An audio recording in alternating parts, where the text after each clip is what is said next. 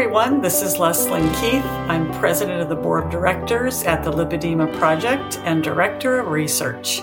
Welcome to Living Well with Lipedema. Today I have an excerpt from a presentation by Siobhan Huggins at our Innovative Solutions for Lipedema and Lymphedema virtual symposium that was held in October 2021. Siobhan Huggins is a budding researcher and had been diagnosed with lipedema herself earlier in 2021. In this excerpt, she describes the different features of lipedema that may respond to treatment and her hope for the future. To start, lipedema is a fairly newly identified condition as it was only described and named in 1940. That does seem like a long time ago, but in terms of research, that's actually pretty young. And that means that research into lipedema is only just beginning. So where we're at is not where we'll end. I can pretty much guarantee you that. We don't currently have a solid number of how many people have lipedema, but estimates can go as high as 1 in 9 adult women in the US. So it's definitely not rare. Along with that, nearly all with lipedema are women, although men have been reported to rarely develop it in cases usually associated with hormonal dysfunction. Lipedema's most noticeable symptom is fat growing disproportionately on the lower body, particularly in a female type distribution, such as on the hips and thighs and legs, although sometimes it can occur on the arms in some cases as well. There are a few different patterns of fat growth, but regardless of where, the fat is often sore and painful, resulting in lipedema being called a painful fat disorder.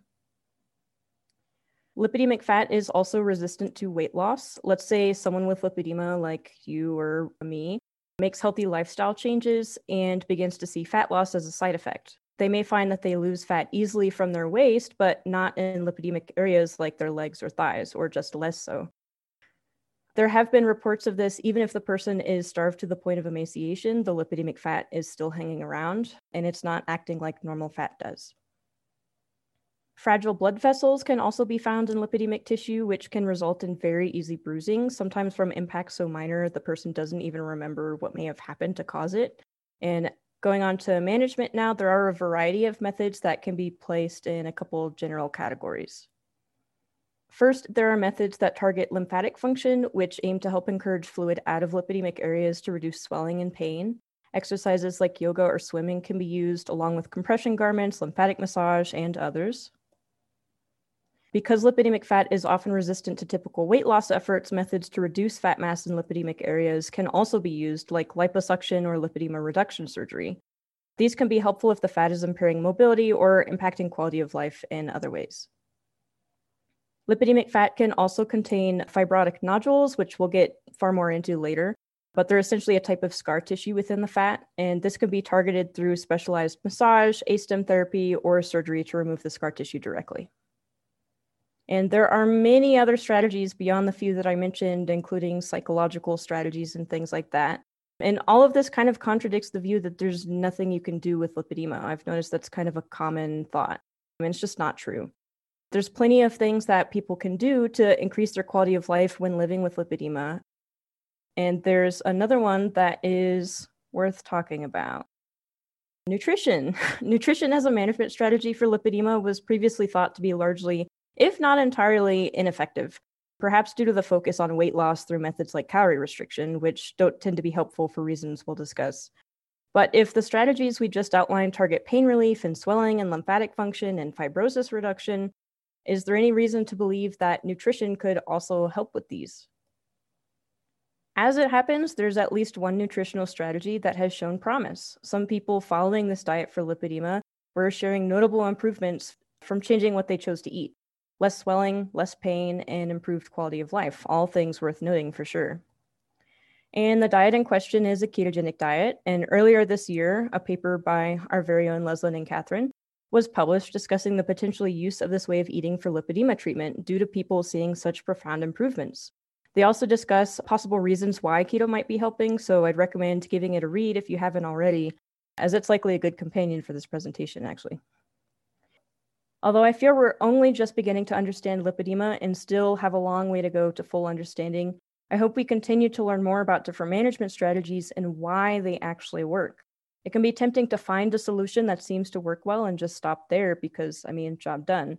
But there are benefits to remaining curious and trying to find out all the details.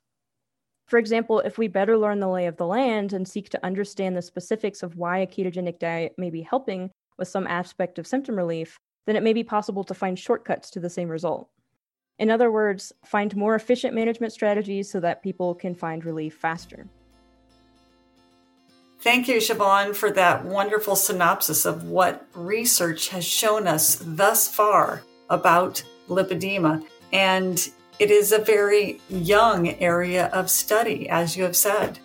And if you found this excerpt interesting, remember you can purchase the recordings of this and all of the other amazing presentations from each of our virtual symposiums by visiting our website, lipedema-simplified.org, and clicking on the Lipedema Symposiums button.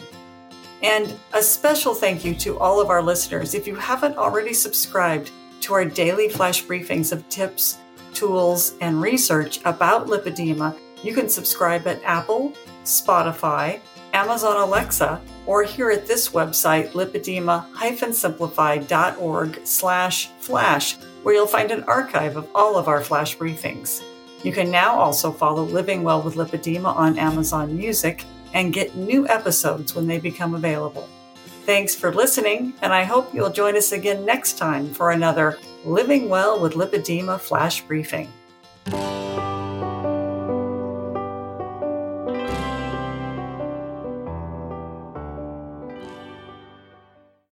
Hi there, this is Catherine Seo with a very quick and exciting announcement. Just to let you know, our 3-day event, Heart to Heart, is coming up March 31st, April 1 and 2.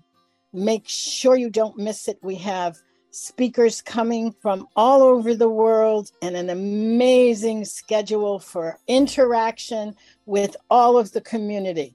It's going to be spectacular. Go to lipedema-simplified.org and be sure to click the link to get more information, and we'll see you there.